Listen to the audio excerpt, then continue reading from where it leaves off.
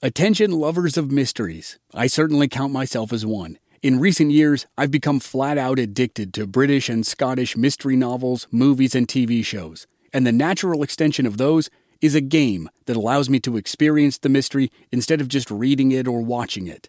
Don your own detective hat in June's Journey, a free, hidden object mobile game that delves into the captivating journey of June Parker, a self-proclaimed detective on a quest to unravel the mystery surrounding her sister's untimely death. It's set in the glitz and glamour of the Roaring '20s, and you play as June, deciphering clues and uncovering secret plots within thousands of beautifully illustrated scenes. New chapters are added to the game each week, and you can personalize and decorate your very own Orchid Island, where the story takes place. Download June's Journey on your Android or iOS device, or play online via Facebook Games. Your detective journey awaits.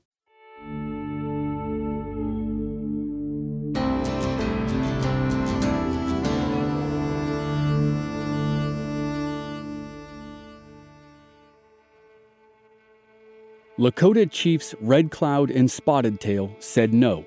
They absolutely would not sell their most sacred land for any price. They sat in a room in Washington, D.C. in the spring of 1875, listening to offers that soon changed in tenor. After the initial refusal, negotiators for the U.S. government started vaguely threatening to withhold food rations from reservations. The chiefs still said no. When negotiators suggested, in their typically veiled way, that the U.S. Army might start allowing miners into the sacred land, Red Cloud and Spotted Tail still said no. The Black Hills, in modern-day South Dakota, were not for sale. The two chiefs were older now, and they were in favor of peace with the Americans, and that made sense. They had fought their war against the U.S. Army and won, the first time that had ever happened. It was the only time in history that Native peoples forced the United States to sit down at the peace table and agree to their demands. But by the spring of 1875, an economic crisis had gripped the U.S. for 2 years, and it continued to radiate out from financial centers and affect nearly every American. Many were out of work, and many more shouted at the government to buy the Black Hills. The gold in the hills could pull the country out of economic ruin, and it also looked good in personal bank accounts. Basic human greed never went away. So President Grant called a conference in Washington to try to buy the hills, and it failed. Red Cloud and Spotted Tail went home. A few months later, in September 1875, Grant tried again.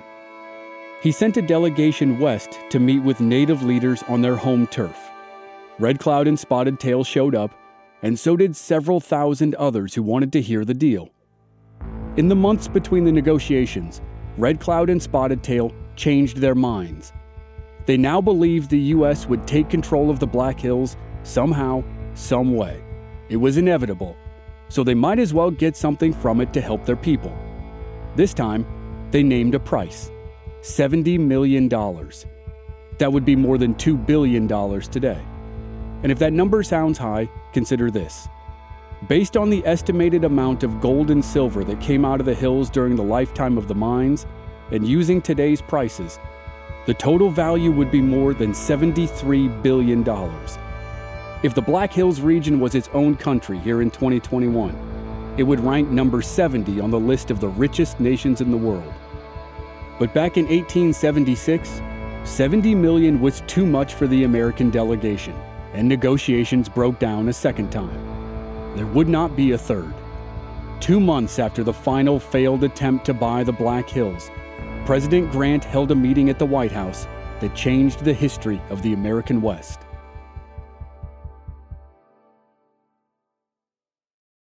Shout out to Claritin for supporting this episode and providing us with samples, especially at this time of year when I'm getting crushed by allergies. In Arizona, we have these wonderful trees called Palo Verde trees. They have yellow flowers that look nice, but produce yellow pollen that makes me cough and sneeze and makes my eyes so itchy I almost can't stand it. Luckily for those of us who live with symptoms of allergies, we can live Claritin Clear with Claritin D. Designed for serious allergy sufferers, Claritin D has 2 powerful ingredients in just one pill, They relieve your allergy symptoms and decongest your nose so you can breathe better. Ready to live life as if you don't have allergies? It's time to live Claritin Clear. Fast and powerful relief is just a quick trip away. Find Claritin D at the pharmacy counter. Ask for Claritin D at your local pharmacy counter. You don't even need a prescription. Go to Claritin.com right now for a discount so you can live Claritin Clear. Use as directed.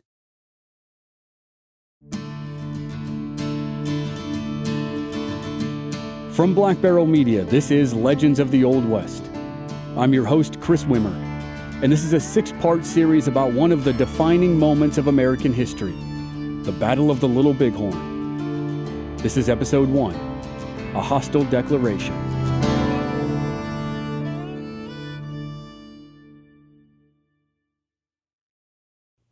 The pivotal meeting happened in Washington on November 3, 1875.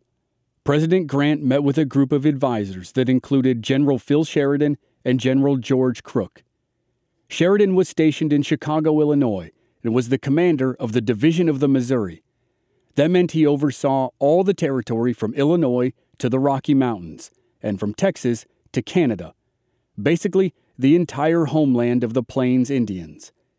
He and his boss, William Tecumseh Sherman, General of the Army, had been preaching all-out war against the tribes for years, and they were continually frustrated with Grant's peace policy. The policy for the Northern Plains was rooted in the Fort Laramie Treaty of 1868, the agreement that ended Red Cloud's War. Grant didn't want to break the treaty, but the situation was rapidly advancing toward the point where he felt he had no choice. For 2 years in the late 1860s, Lakota Chief Red Cloud led several hundred warriors, including Crazy Horse, against white travelers and U.S. Army soldiers in the Powder River country of northern Wyoming and southern Montana. The Army built 3 forts along the Bozeman Trail to protect travelers. The trail was one of the main wagon roads to the west, but it was also the most difficult to use, and the forts were isolated and vulnerable. Red Cloud's forces ravaged the soldiers at all times of the year until the warriors ultimately annihilated the command of Captain William Fetterman. All 81 soldiers were killed in a single battle. After the Fetterman fight and another year of smaller engagements, the U.S. asked for peace. The Fort Laramie Treaty that ended the bloodshed was historic and classic at the same time. It was historic in that it was the first and only time that Native tribes forced the U.S. into a peace treaty. And it was classic because it was full of all the wonderfully vague clauses and spectacular double talk that were the hallmarks of peace treaties with Native peoples. Among the deal points, the big ones were that the U.S. agreed to close the Bozeman Trail forever, close the 3 Army forts forever, and give the Black Hills to the Lakota forever. Beyond that, Native leaders couldn't possibly comprehend all the complex phrases that were soaked in legal jargon. And those phrases allowed the U.S. to justify virtually any action. Article 2 allowed, quote, "Such officers, agents, and employees of the government as may be authorized to enter Indian reservations in discharge of duties enjoined by the law." What exactly did that mean? In practical terms, it meant the U.S. could send pretty much anyone onto a reservation to do pretty much anything. And that's how President Grant was able to justify sending Lieutenant Colonel George Armstrong Custer and 1,000 troops into the Black Hills in the summer of 1874. Technically, they were scouting for a site to build a fort, even though the land still belonged to the Lakota. And sure, they did their scout, but they also scouted for and confirmed the existence of gold. Afterward, the Lakota called Custer's Trail the Thieves' Road. In the spring of 1875, Grant tried to buy the Black Hills at a meeting in Washington, and Red Cloud refused. In the summer of 1875, miners ignored the treaty and rushed into the Black Hills in search of riches. In the fall, Grant tried to buy the hills again. This time, Red Cloud named a price, but it was too high for the Americans. So again, there was no deal. Grant had been ordering soldiers to physically remove miners from the Black Hills while he tried to come up with a new idea, but it quickly became obvious that his middle ground approach couldn't continue. So in early November, he called a meeting at the White House and gave General Sheridan what he wanted. He would allow Sheridan to go on the offensive, but it had to be cloaked in legal cover, as always. For a long time, Sheridan had advocated a plan to strike the tribes in their winter camps when they were most vulnerable. The Army rarely took action in the winter for the simple reason that it was just too difficult. But Sheridan was convinced it could be done. So he devised a strategy. 1 week after the meeting, an Indian inspector, which was an official job title, wrote a report that gave President Grant the legal authority to take offensive action against the tribes. The report outlined numerous ways in which the government claimed the tribes had broken the Fort Laramie Treaty. All the reasons were exaggerations or outright lies. In fact, the year of 1875 had been the most peaceful in recent memory. Nevertheless, in December, runners went out to the winter camps with a message: be on a reservation by January 31st, 1876, or the U.S. Army would wage war. For most of the tribes on the northern plains, the time frame was a joke. In the dead of winter, they couldn't possibly make it by the deadline even if they wanted to. The handful of tribes that could make it and wanted to did, but many didn't try because it was impossible. And a third group had no intention of complying with any order or request by the U.S. government. On February 1st, 1876, the day after the deadline, the U.S. Department of the Interior made a declaration. All Native people who were not on reservations were designated hostile. General Sheridan had been calling Native Americans hostiles for years, and now it was official. He outlined his winter strategy for his commanders, and the first strike made it look like the plan would be a grand victory for the U.S. Army. But all it did was awaken a sleeping giant. The first major Native American leader who learned about the winter attack by white soldiers was Crazy Horse. He helped carry the news to Sitting Bull, and from that point forward, nothing went right for the Americans.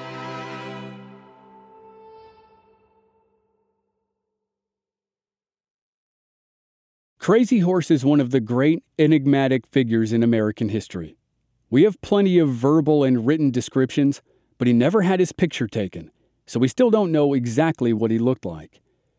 We know he had unusually light skin and sandy brown hair, such that his name at birth was Light Hair. As he grew into adolescence, he was called Curly, again because of his hair. And when he proved himself in battle against other tribes, his father handed down his own name, Crazy Horse. In village life, Crazy Horse was uncommonly quiet and reserved. But in battle, he was almost impossibly brave. He distinguished himself so many times at such a young age that he earned his way into an elite warrior society and was selected as one of 4 shirt wearers. Being a shirt wearer was a prestigious honor.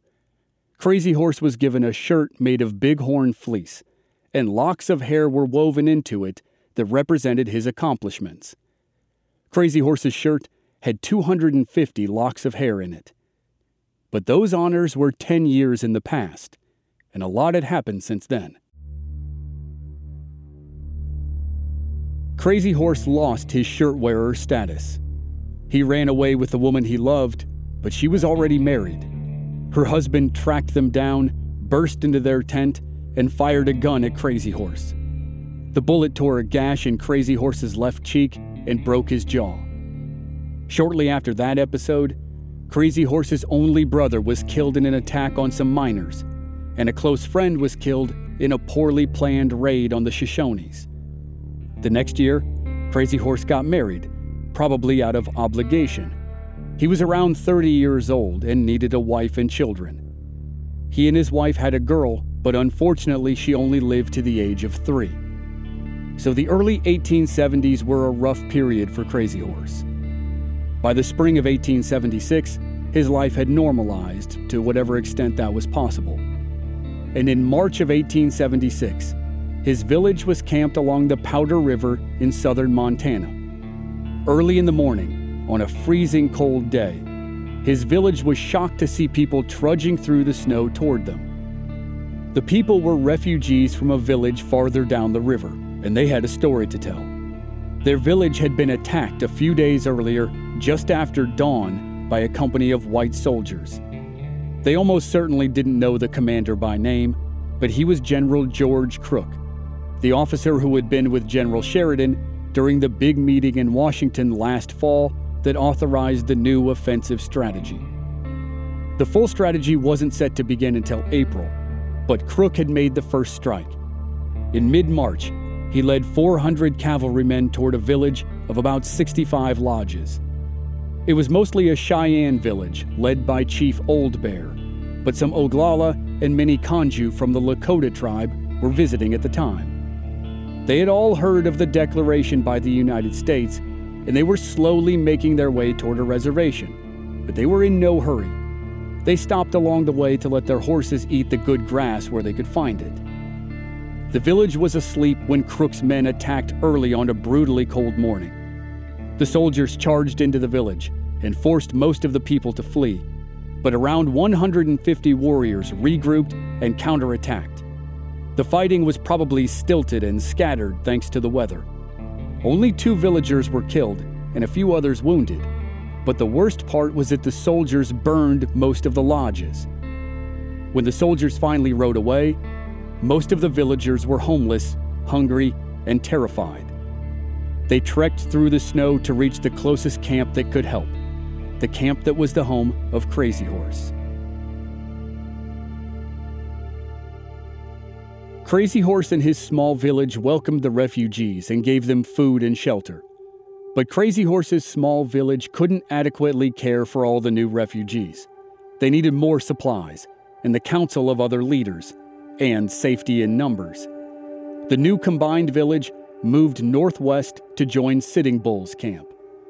Sitting Bull and Crazy Horse met a few years earlier, around the time Crazy Horse's daughter was born. They had participated in several raids together, and now, at Sitting Bull's camp, the elders discussed and debated the situation for 3 days. Many of the people in camp were there because they aligned themselves with the ideals of Sitting Bull, Crazy Horse, and the other leaders. Those leaders would never sign a treaty with white men. They did not attend the conference in Nebraska last fall when Red Cloud offered to sell the Black Hills, and they vowed to stay away from the encroaching white civilization. And that was Sitting Bull's advice now. He said they should avoid the whites, not attack them. The tribes should not be the aggressors, but they would absolutely fight if they or their friends were attacked. There was general consensus on the plan, and Sitting Bull sent runners to the reservations to request warriors. The village would try to avoid white travelers and soldiers, but it needed to prepare for a fight. It couldn't afford to be caught off guard like Old Bear's village. At the end of March and through April and May, the village moved northwest, and it grew in size and strength every day. It was comprised mainly of Cheyenne and the Oglala and Hunkpapa bands of the Lakota.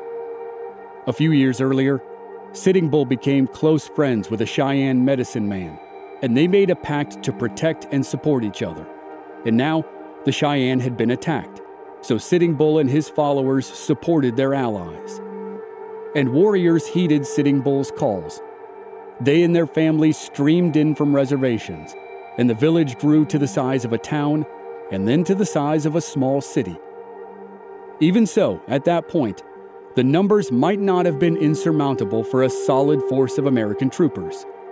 But General Phil Sheridan's plan had been delayed by politics in Washington. The delay cost the U.S. Army whatever advantage it might have had, and it almost cost Custer his job. Being removed from a grand expedition on the plain to battle the last remaining free warriors was probably a fate worse than death for Custer. And in the space of 2 months, he suffered both fates.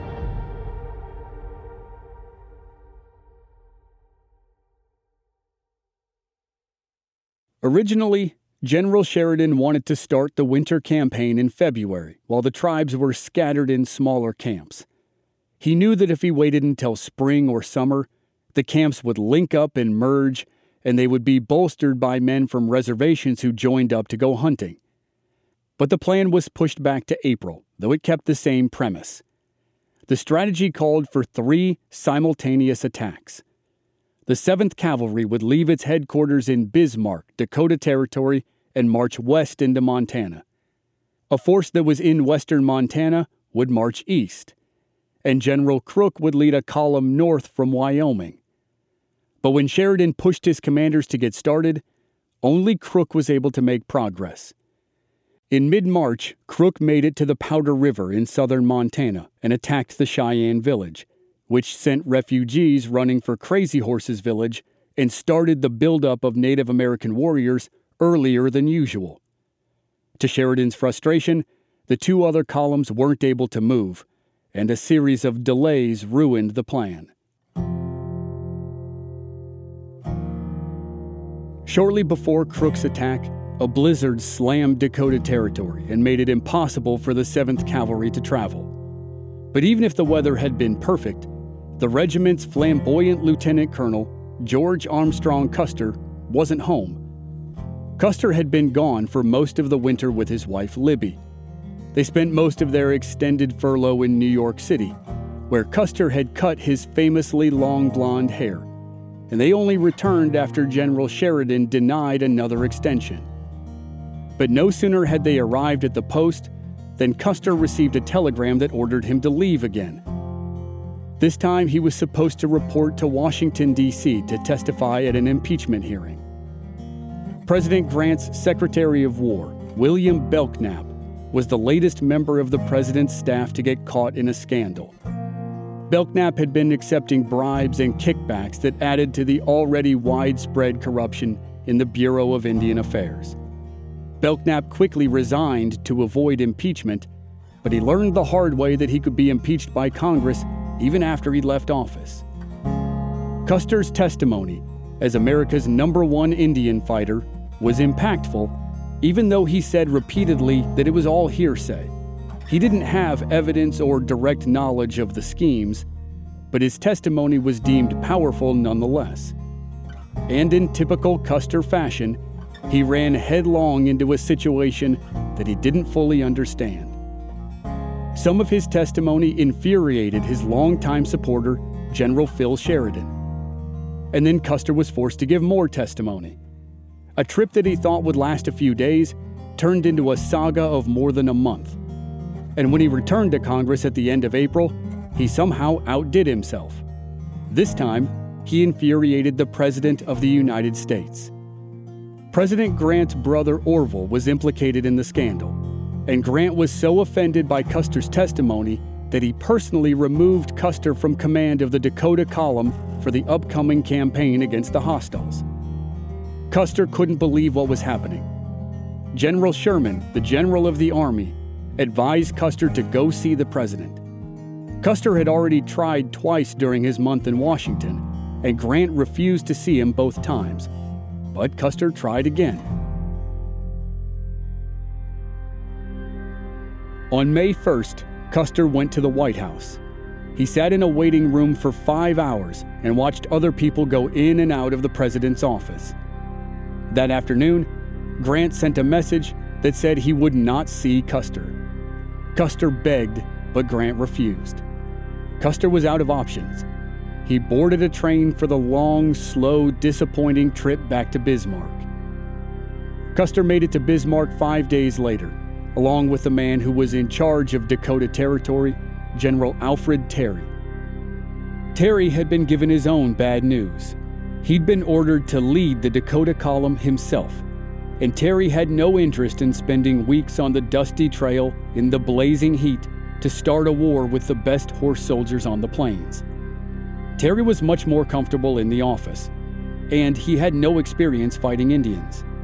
He lobbied for Custer's reinstatement instead of enlisting the actual commanding officer of the 7th Cavalry, Colonel Samuel Sturgis. Terry organized support for Custer, and Grant finally relented. Grant reinstated Custer as a subordinate to Terry. In the space of 1 week, Custer experienced a complete reversal of fortune. On May 1st, he was at his lowest point when he was removed from command. By May 8th, he was back on the team. He and Terry arrived at Fort Lincoln near Bismarck, and Custer immediately began prepping the 7th Cavalry for its mission. On May 17th, 1,200 men and 1,600 horses and mules marched out of Fort Lincoln toward the wild country in the west.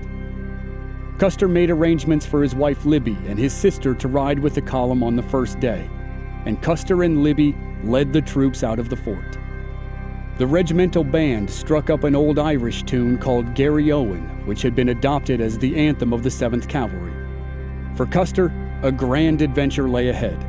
He was back with his men, he had his wife by his side, and he was riding out on a campaign to fight Indians. The only thing that dampened the mood was the weather. It had rained for several days, and a thick gray mist hung in the air. Those who were inclined to look for signs worried about dark and ominous things to come.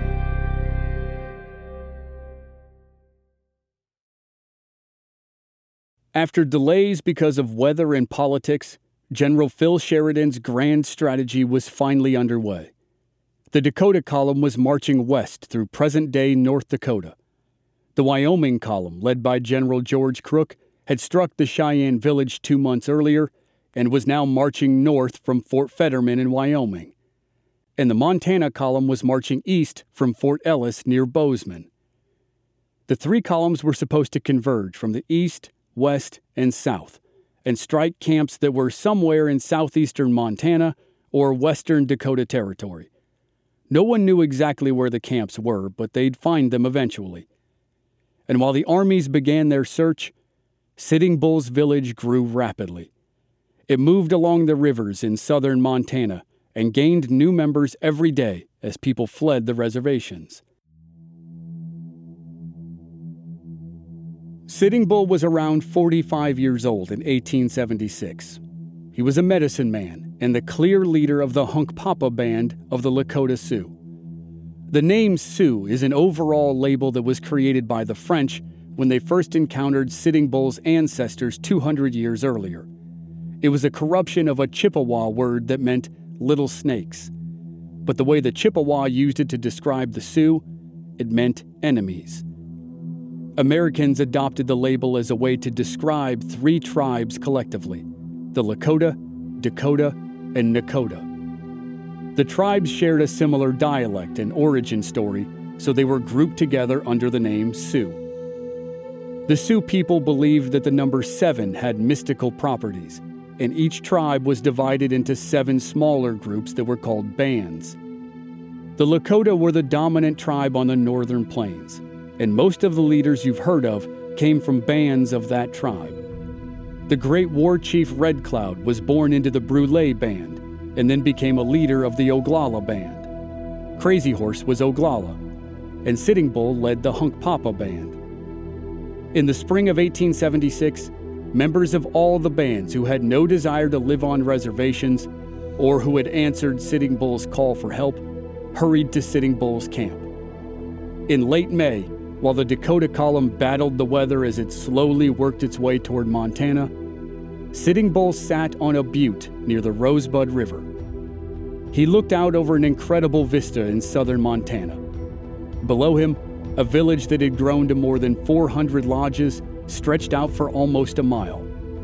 He settled into a good spot high on the butte and began to pray. After a while, he drifted off to sleep and had a dream. In the dream, he saw a village shaped like a cloud hovering over the ground. A dust storm rolled in from the east. It slammed into the cloud, and the collision caused bursts of lightning and rain. Then the cloud smashed the dust storm and forced it away. When Sitting Bull awoke, he believed he had seen a vision of the future, a vision that would turn out to be the first of 2 before the ultimate confrontation. In his dream, the dust storm was created by army soldiers, and the village had successfully repelled it.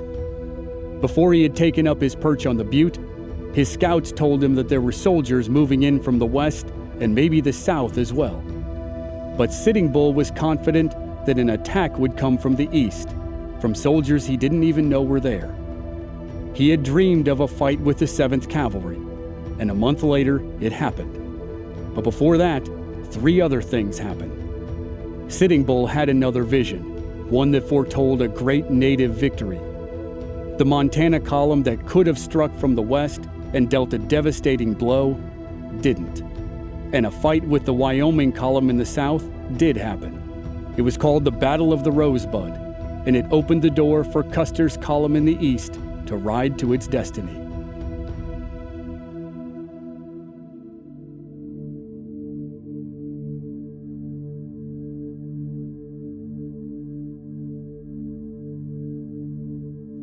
Next time on Legends of the Old West, Custer and the Dakota column inch closer to Montana. The Montana column misses an opportunity to strike, and the real action happens along the banks of the Rosebud.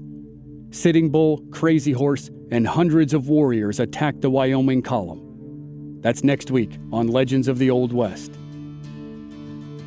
And members of our Black Barrel Plus program don't have to wait week to week. They receive the entire season to binge all at once with no commercials. Sign up now through the link in the show notes or on our website, blackbarrelmedia.com. Memberships begin at just $5 per month. Original music by Rob Valier. I'm your writer, host, and producer, Chris Wimmer. If you enjoyed the show, please leave us a rating and a review on Apple Podcasts or wherever you're listening. Check out our website, blackbarrelmedia.com, for more details, and join us on social media. We're at Old West Podcast on Facebook, Instagram, and Twitter. This show is part of the Airwave Podcast Network. Please visit airwavemedia.com to check out other great podcasts like Ben Franklin's World, Once Upon a Crime, and many more. Thanks for listening.